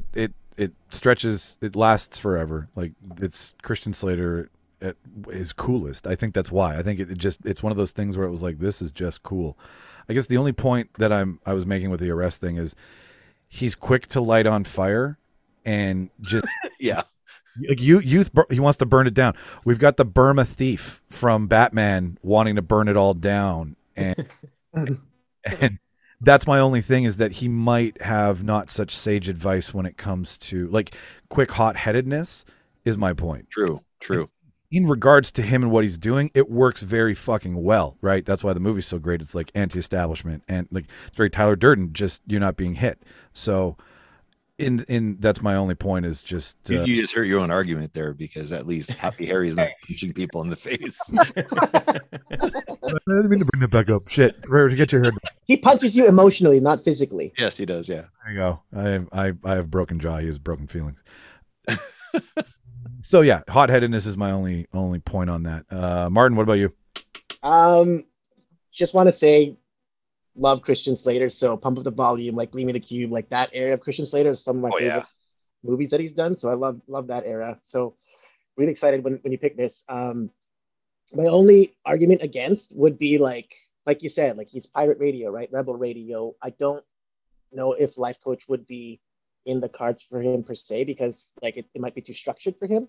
He seems like a very fly by the seat of his pants kind of guy, very spontaneous. So it might be too much for him to focus on one person, because a life coach has to be pretty much available to that person all the time, right? Basically, that's what it is. But I mean, I think he's the best pick in terms of podcasting coach.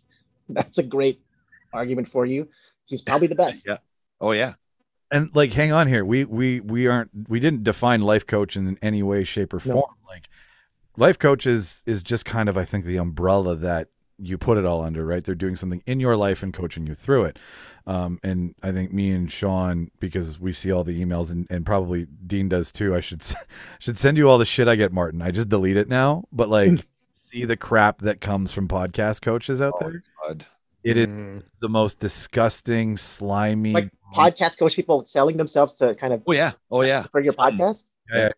It's really, you know what? That's why Christian Slater comes back, to go against the fake podcast Yeah. coaches and clean out, Sean, write that script. Okay, I'm writing it. No, that's totally a great idea for that, because it has the what was going on at the time was something in his life that he was trying to coach all these people through. So I totally see that. Like, he's the voice of the people, and to be a voice of the people means you could be a voice of one or two people, right? Or three or four people, depending on a classroom setting or a one-on-one environment. So those things totally fucking work. But yeah, Dean, what do you feel? I love this one. I like the idea that your life coach is just, a voice you listen to on the radio. But I guess that is also maybe the only negative maybe I can say is that if it is his radio personality, then are we listening to the advice over a podcast? Are we listening over a radio? Because you lose something a bit without the face-to-face and without the contact. I think you would lose something from your life coach just having to listen. Like, can I talk back to him? Is there a way that, or am I just listening to advice? That would be my only point. Because in the movie, he gets letters, right? That's how he answers, and a lot of his content comes from letters. He does call people back, right? Yeah. If you leave your number, I'll give you a call. Like, he's a Frasier style life coach.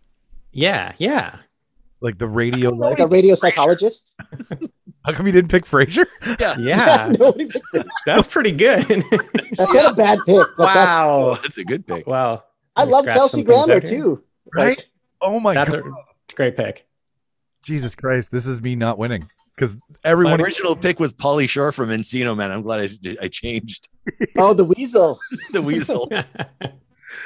Oh my God! All right, we're all okay. Yeah, we've all taken a stab at him. I think you can't kill the man and make him die of 1,000 cuts.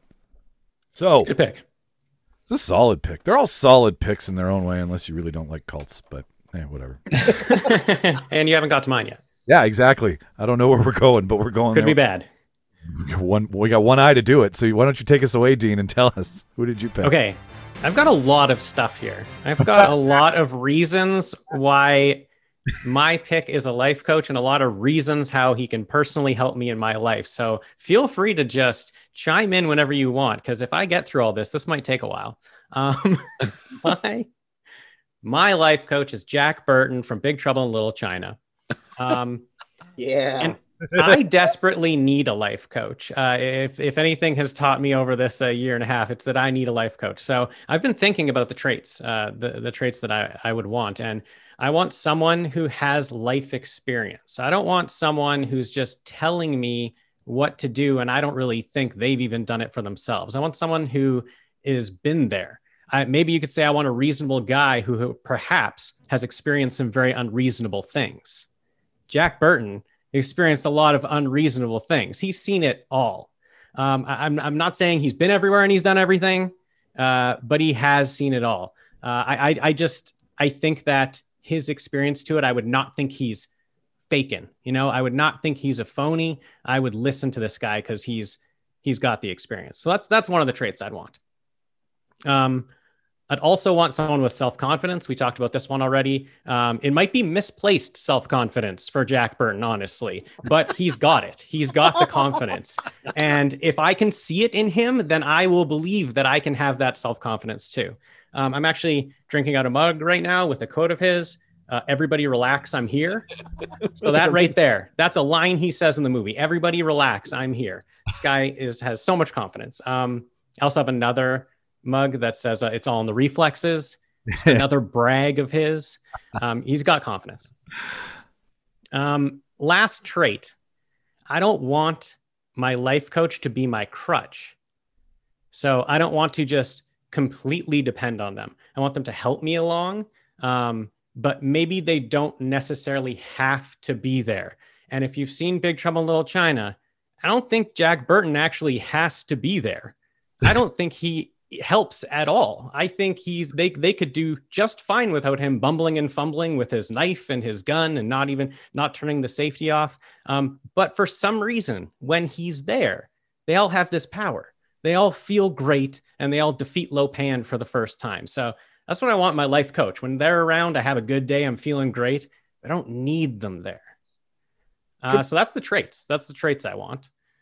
So now, There's many moments in my life that I can pull from where Jack, good old Jack, could help me out. Dean, I'm gonna. The only reason I'm gonna do this to you is because I don't want you. So pick two. Pick two. Yeah, pick two. Okay. Pick two. I have three. Okay, so go. Okay, do three then if you have three. Okay, I'll be quick. Dating life. I'm happily married now, but I wasn't great at the dating. I tended to come on very strong. There's, like you go on a date and you have this horrible story of a horrible date. I'm that for 5 women. I'm the horrible story for at least 5 different women. Jack obviously loves women. But he doesn't even kiss Gracie at the end. He plays it cool. They ask him if he wants to kiss her and he says no. That's what I needed. I came on so strong. I needed to say no a couple times. So I need him for dating advice. I need him for career advice. Career and passion. I'm talking about podcasting. And because I'm constantly worrying about, downloads. I already talked to Sean about this before the show started. I'm always thinking like, oh, if an episode didn't do well, should I cut that content out? Like, do I even need to talk about that anymore? But like, I loved doing it. So maybe I should do it. Maybe I shouldn't care about it. And Jack, I don't know if you remember, but Jack had a podcast from the Pork Chop Express at the beginning of the movie. And he says one very important thing. He says, I'm talking to whoever's listening out there. He doesn't give a shit who's listening. He doesn't give a shit who he's talking to. He's just doing it because he loves it. He doesn't care what the numbers are. He is just doing it. Okay, last one. Sorry, last one here. Don't be sorry. I just don't want to lose. The last one has to do with looking out for numero uno, because this is something Jack definitely does. And I feel like I'm a pretty nice guy looking out for other people, but maybe I need to look out for myself because I can benefit from it financially. So I like to play poker with the boys, and sometimes those games go pretty late. There's drinking, and it's 3 a.m, 4 a.m, and someone wants to make some ridiculous bet. They want to do something to win their money back, and I'm like, nah, it's okay. Let's just pack it in for the night. Let's not waste our money. Jack stays up drinking all night with one of his friends he hasn't seen in forever, and in the morning, with all these beers around him, his friend says, I bet you over $2,000 I can cut a bottle in half with a knife. And Jack lets him do it because he knows that'll be a financial gain for him. So I think maybe I need to take some advice from Jack when it comes to looking out for myself, because I can maybe rob my friends. I could take money away from them when they're super drunk. That's awesome, dude. Oh. That's it. Okay. Yeah, you go first. Yeah. Okay. There's that, and that was good. That was also good. And you did that with that thing. And I was like, oh, I'll argue that, but now I can't because you did that as well too. All right. Come at me. Come at me, bro. I haven't seen it since I was a kid, but I do remember. Dude, what's wrong with you? You got to watch that. What is wrong with you? That's like a once-a-year movie. Yeah. It is. I came into Carpenter late. I wasn't at the party early. Everybody was gone. It was cool to talk to, including Carpenter. So like, I respect it. Kurt Russell's action, non-action, whatever he did in Hollywood for that amount of time lives with me forever. Like Overboard will always be one of my favorite Kurt Russell movies because it's an action star in his prime switching to romantic comedy. Like, and he nails it as much as you can argue. But I'm reviewing his career, not this. I think just how he didn't need to be there. He might insert himself into your personal life in ways that he doesn't boundaries is what I'm trying to say. I think that might be the only thing that I can go down on. He's ballsy. He's got that. He's got a commanding presence that you just feel safer when he's there. And he's almost so unaware of how stupid it is that he ended up there, but he knows how to find his way out. That is great. But at the same time, you might find yourself like in a situation you don't want to be in that might not be, he might push you to take your friend's house is all I'm saying. So that's my only concern, is that just his self-awareness, his understanding of how he ended up in Chinatown and how he ended up doing all of this he's just a loathsome truck driver. If he had 2 cents, he would have been like, I'm taking a right when I should be taking when I'm taking a left. So otherwise, dude, like 10 out of 10, you get it. You know it. Like we salute you. Well done. So know that you aced that part of it. I just don't know if I can give you my vote yet. Martin, shut me up. First off, love Jack Burton. Big Trouble. I saw Big Trouble in Little China. My dad and I watched it when I was a kid, so it's one of those movies that just I'm in love with. It's my favorite Carpenter movie, even though there's so many good ones. One thing about Jack Burton, I feel like he'd give good advice, but also try to fuck his clients' spouses. That's what, I just get that vibe from Jack. Like he's that alpha male, right? He wants that. He's that commanding presence. Yeah. And I think when he didn't kiss Gracie, I think he did that because. So I think the reason he didn't kiss Gracie is because she started to want him. Jack is more in love with the chase. He definitely gave all the attention when she was very kind of standoffish, but then when she starts to be like, I like Jack Burton, he's like, oh, well, maybe this isn't for me anymore. You know, a little bit. Yeah, he's like, I'm over it. I'm over it now. Yeah. And I love the character of Jack Burton because it just reminds me of like people in my family. I feel like he's the uncle that your parents are a little sketch of leaving you alone with. Like he won't touch you or anything, but he'll probably take you to the racetrack and you'll probably start smoking because of him.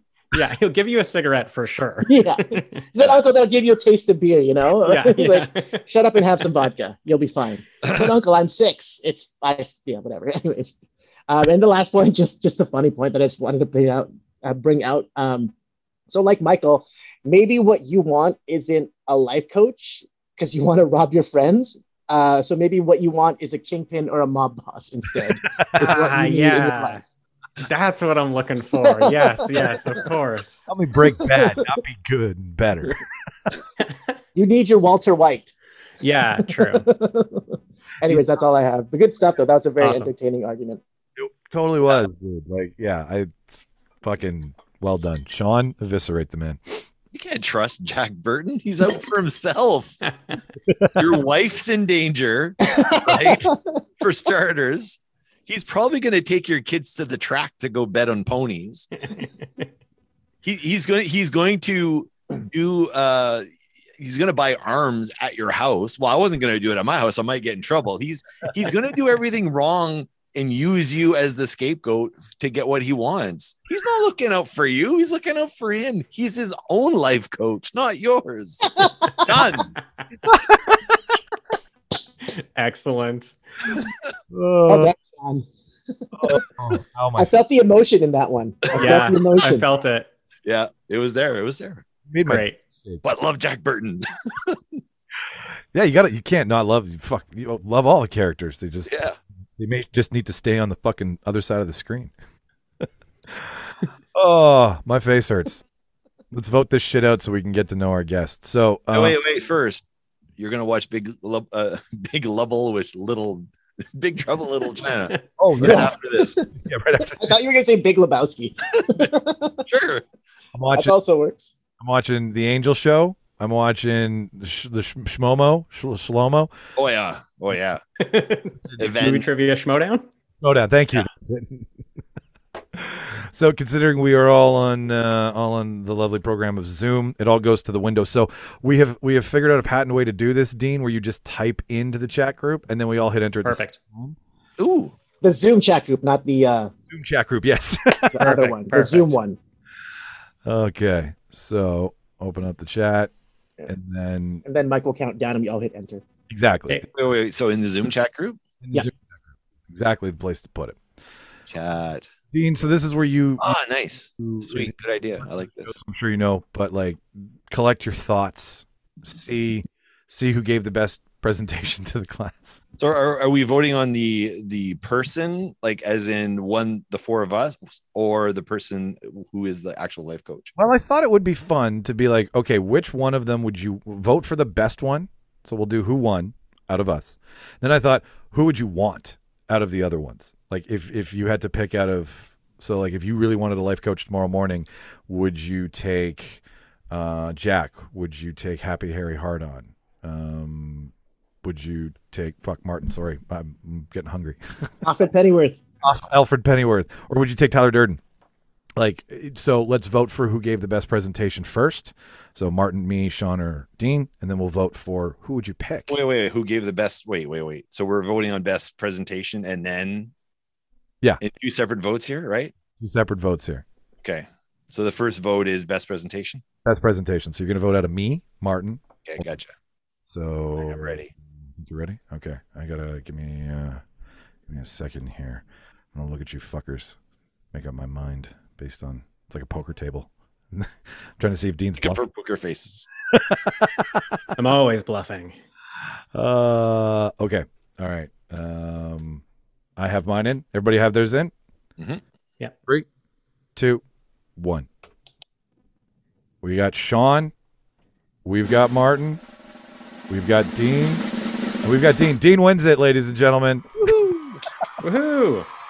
So well done, sir. You've done the best out of the bullshit.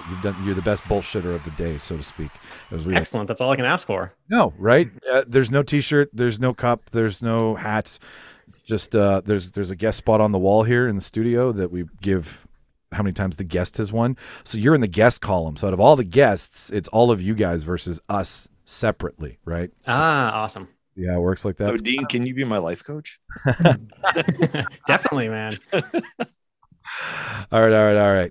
Cue the music, ladies and gentlemen. Here we go. So this is the one we're going to vote for out of everybody. What character would you actually want to be yours? So type in your answer. Bing, bada, boom. And you guys all ready? Mm-hmm. Yep. 3, 2, 1. Alfred. Jack Burton. Alfred. Martin, you win for best life coach, buddy. Hooray! Thanks, guys. Gotta be Alfred. Come on. Totally has to be fucking Alfred. He's British. He's British. That's all you need. Yeah. You had me at hello, motherfucker. You had me right at what is a life coach if a butler that doesn't do your clothes? Like you're that I was like, I know where this is going, and I just want Alfred in my life now. Oh, so I have a question though. If it wasn't Michael Caine's Pennyworth, sorry about that. If it was the original '89 Batman, oh boy, sorry about that. A little choked up there, guys. I don't know what happened there. If it was Michael Gow from the '89 Batman, would everyone have voted for Alfred? No. My second choice was Jeremy Irons. Jeremy Irons is more of the badass Alfred, where Michael Caine is more of the loving Alfred, I feel like. Yeah, true. Irons had that vest on with all his tools in it, and Michael Caine was never out of a suit, right? Like he was always proper. He would roll up his sleeves. Like he was regal, right? Where Irons was more like, I feel British SAS. Like that might have been where that Alfred came from, where the other Alfred was like in the Royal Canadian Air Regiment or something, right? Like some fabled Air Force squadron or some crazy shit. Because he can fly, right? Alfred can fly. He's got his pilot. True. So, but all right, cool. So, Dean, me and all of us, everybody in Winnipeg in the podcast community knows of you guys' show of the brothers, and we kind of want to get some backstory on that. Like, how did you, like, I came into podcasting as a rogue dude who didn't get into school and was like, all right, I'll do this anyway. That was my journey. And Sean's been doing this, like, same thing, I think, pretty much just him and his brother wanting to talk and shoot the shit about the stuff that they like. So how did you decide to pick up a microphone and be like, I'm going to talk to the world? Well, I've been podcasting for maybe 5 years now. I blogged on I was a writer on a comic blog called Nothing But Comics, and it was just some friends from sort of around, they're mostly around the United States, that were fans of a website, a comic website, and that website kind of shut down. So we just all kind of started up our own. So I was a writer on there, and we decided to start up a podcast. So I was on that show for about 80 episodes. Then that kind of winded down, but I kept going with one of the hosts there and did a podcast actually about Batman. It was called Through the Ages. And we just like walked through all the Batman comics from like 1939 all the way up to now. And yeah, so I was loving that. But then we got to the end of 50 episodes of that talking about Batman, and we just kind of winded that one down. And we had Tim, my brother, on the show as a guest a couple times. And he was fantastic. And he just kind of caught the bug after being a guest on the show. And he was like, I want to start up a podcast. I just want to talk about whatever I want to talk about. And I used to go over to his house and we'd have beers and we'd talk about movies. We'd talk about comics and video games. And he's like, let's do that. He's like, if your show is winding down, let's start up a podcast and we'll just do what we do every week when we talk about whatever we want to talk about that week. And yeah, and we'll do the podcast. So that's how it kind of started. We kind of go week to week. We don't really have a schedule of what we're going to put out. We do keep it like basically how we used to just get together, where like on Monday or something, he'll say, hey, let's talk about this week. And then by Friday, we're doing the podcast. So it's really been, it's been a fun thing to be a part of. It's far more episodes than any of the other shows I had been on in the past. And it's probably one of my favorite podcasting experiences for sure that I've had, doing it with just getting to talk about this stuff with my brother. He's 8 years older than me. So we try to have a little brother, older brother dynamic. I get on his nerves all the time. He hates me often. But it's fun. That's awesome. That's a funny origin story, because I think that's a lot of podcast origin story. Like me and Michael had the same kind of origin story. We're just like, with our two other friends, we're just like, hey, we talk about movies on a Friday night, we drink whiskey, why don't we just record it? I think there's a lot of funny moments in this, and I think that's a great origin story too. I love it. I think out of all of us having done this for now, it's how the most fun happens when you do it. Like you were mentioning, like with your life coach, like how many downloads you get. Like we all care, and it's like there's a reason you're doing it, right? Because eventually it could turn into something else and it could get bigger, and attention is what drives this, right? Like the more attention you get on your project or whatever you're creating, the more people see it, then the more sponsored dollars or free swag or whatever you're doing it for, or just attention, just adoration, right? Like the fact that you're building a community and people are listening to it, and that's really awesome, and then a lot of fun. But like, don't give a shit. You guys are cool. Like, your show's great. You talk about great stuff. Thanks, man. Dynamic comes through for sure. I do like the shots. I don't know, the shots you take at each other. Like there's this sort of Dean, like there's this weird comedic timing that seems off a pace, but it makes it funnier. Like I don't know how to describe it, but like there's a really good cadence to the language back and forth. That's really good. He's often telling me to settle down because I get too excited about things. So he's like, settle down. He's very much the older brother, where what he says goes, and I'm just there for fun. Yeah. I'm just there because like Dad told him that I had to be on the podcast. Yeah. Is that kind of how the name came? Because talking back, like you're talking back to him, or he's talking at you? Like, is that? He wanted to call it actually talking shit for a while, just because he wanted just to be like, whatever, we're going to talk about whatever. But then he sort of came up with talking back, because I think most of the stuff we're going to cover is, sort of a retro nature. We don't really say we're only 80s, 90s or anything, because we cover lots of stuff. We cover things from the 2000s to 2010s all the time. But I think that's maybe why Talking Back came up. He came up with the name, so we might have to ask him why exactly he came up with Talking Back. Network. Yeah, no. Yeah. We are part of a network. We're part of the Blast from Our Past network. So I guess it makes sense that we talk about some old stuff.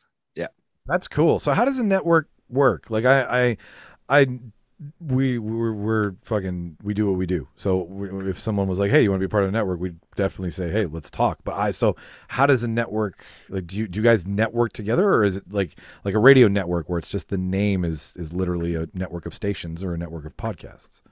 Yeah, it's really just kind of for support. It's a group of us that are under a group of shows that are under the same network name. We do a lot of guesting on each other's shows. So I think that's sort of like we've made that a priority, that we'll guest on each other's shows within the network.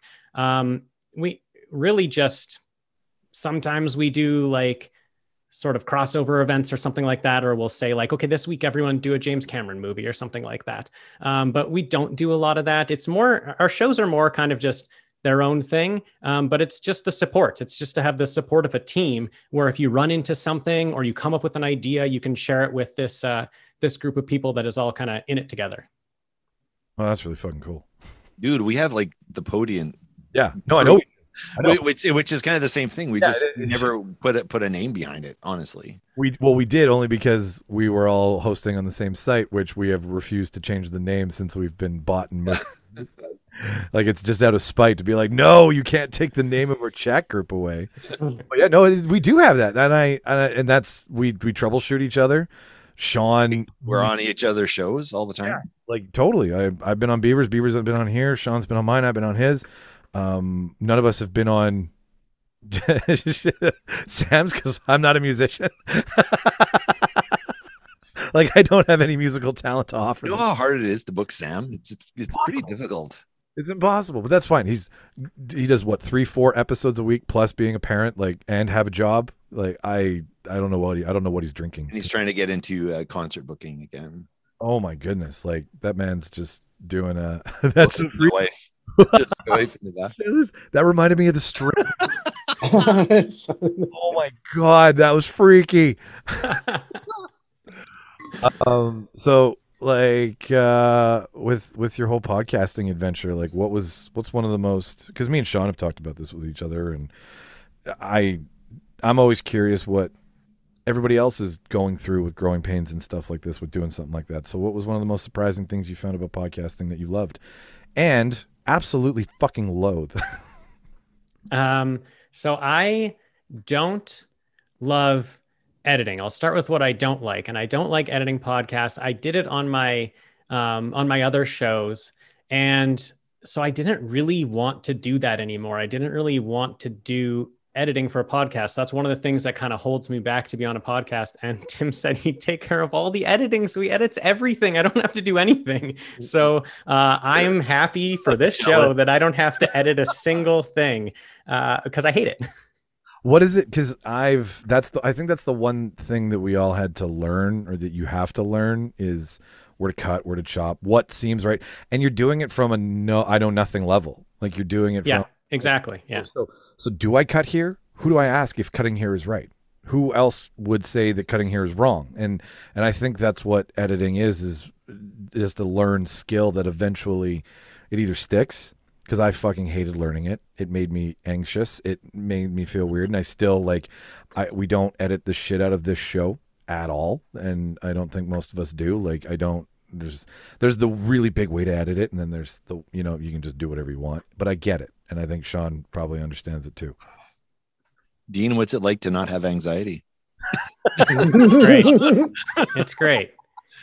I don't even bring any notes to the show. Tim just wants me to show up and talk. So it's actually great. I just watch a movie and I show up. You're the Todd of your show. The man who hates homework.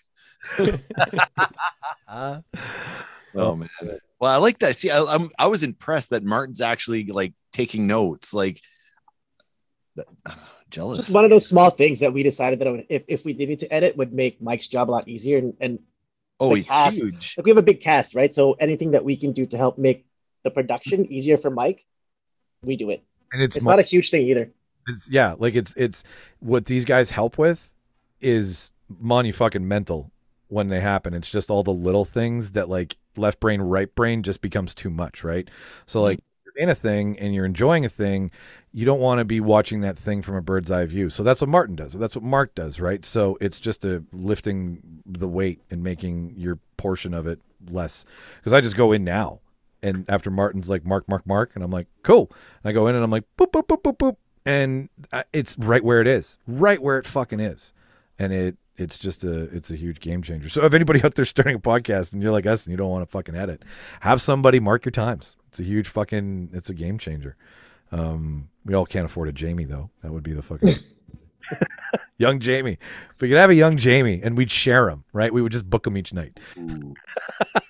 Well, you must be getting tons. Like we're all getting tons of emails. We'll edit your show for you. Castos will do it for you as well. Yeah, no, I'm not paying somebody else to edit us. We're editing. I'm already paying for a website that I'm not getting. Oh, wait. Edit that out. Edit that out. That's fired. I love it. Hey, no, man, that's how they're gonna fucking listen. Well, Dean, I mean, Martin, Sean, you got anything you want to chew the fat on with this guy before we all peace out of here? Dean, come on my show. Yeah, man, I'll be there. Okay. If you're ever in Vancouver, look me up. I might be. My brother-in-law lives there, so we might be heading there sometime soon. I will for sure. Look me up. I live in downtown, so would love to, meet up with you in person for a beer or something, right? So. Definitely. And Martin, I do want you on the show too. Michael just keeps showing up to my show, like sometimes uninvited, but I do want to have you. I'm just kidding.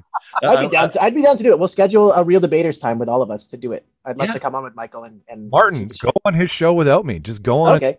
Yeah, like sure. Either way, it doesn't matter to me. Like one of the things that Todd noted about the debaters, like that Martin guy's pretty funny. Like we like everybody on the show, but you and I did a debater show together before. Yes. It was really fun. Like it was like the music one was great. It was awesome. One of my favorite episodes. I still go back and listen to that episode because the story that you told was awesome. And I did actually start writing the screenplay for that episode.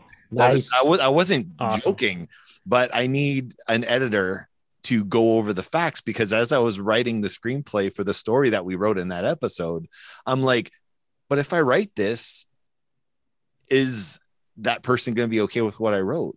Because there was like to be honest, like there was parts where Mike was saying stuff negative about himself and I wasn't comfortable writing that. Oh God, if I say it and I'm willing to put it out here in the ether, you can use it. It's totally fine. There's 10 pages written already. I just didn't like, I'm at the stage where people have to edit. Okay. So. Well, when Martin comes home for Christmas, we'll all do an episode together in the studio here. Sure. So that we can all do that, and then we'll fucking read it, if not beforehand. So do you guys want to know why my wife was here? Sure, because she's married to you. Oh no, go to the movies. Oh, you want to? Oh, nice. I think she just booked my mom for to look after the kids. So that's what she's like. Are you gonna be long? Because I already bought tickets. What are you guys watching? I don't know. She didn't tell me. You're going to Suicide? Exciting. I bet you're going to Suicide Squad. I think so. She just saw the trailer and she's like, "Oh, this isn't what I thought it was." I heard it's good. I mean, I heard it's getting positive reviews online in terms of a DC movie. Yeah. So I mean, exactly. Me and Jimmy loved it. We thought it was absolutely hilarious. It's James Gunn unleashed. It's James Gunn being James Gunn, and it's almost like this has the legs to if they think to give it to James Gunn again, you could see a lot more things happen with this. Oh, the rumor is that he's going to be their Kevin Feige when he's done with Marvel. Oh boy, that he's going in that capacity. That's rumor, but who knows? Either way, that would be awesome. They need some Kevin Feige. Yeah, no, they do. Well, gentlemen, this has been crushing. This has been fun. This has been stupid as always. It was a great time.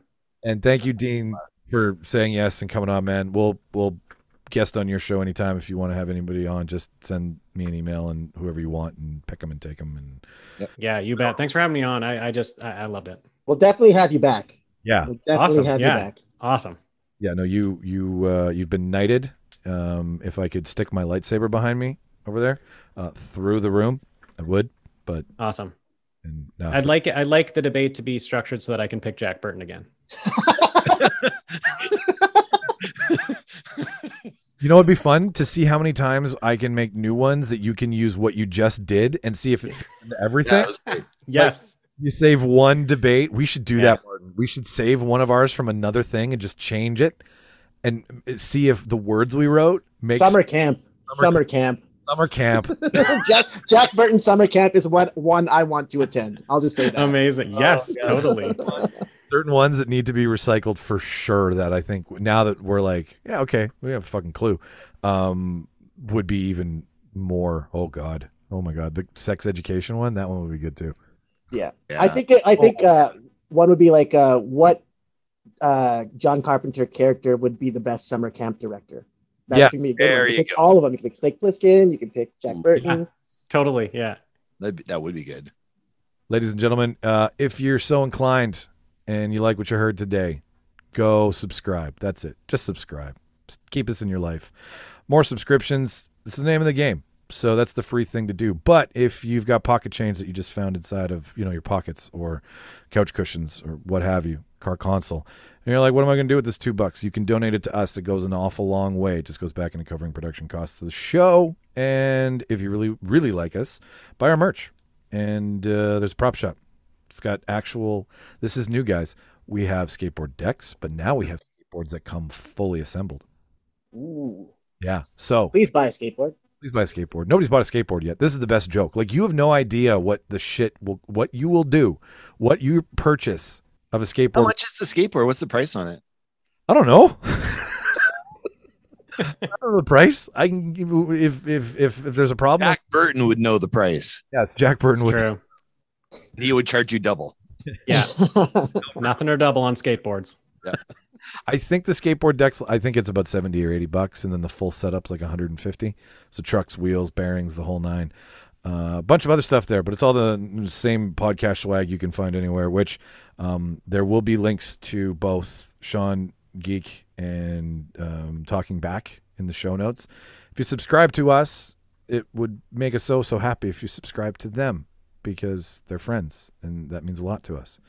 RealDebaters.ca if you want to subscribe to, at Real Debaters on social media, and therealdebaters@gmail.com if you want to send our asses an email. I have been Jack's life coach. Martin, who have you been? I've been Alfred Pennyworth. I didn't do a British accent. Shit, fuck. Anyways, I've been Alfred Pennyworth. Sean, who have you been? Happy Harry Hardon. Live from where? Hubert Humphrey High. And Dean, special guest, who have you been? I've been Jack Burton. Always Jack Burton, living Jack Burton life. Watch all the movies, kids. We are gone.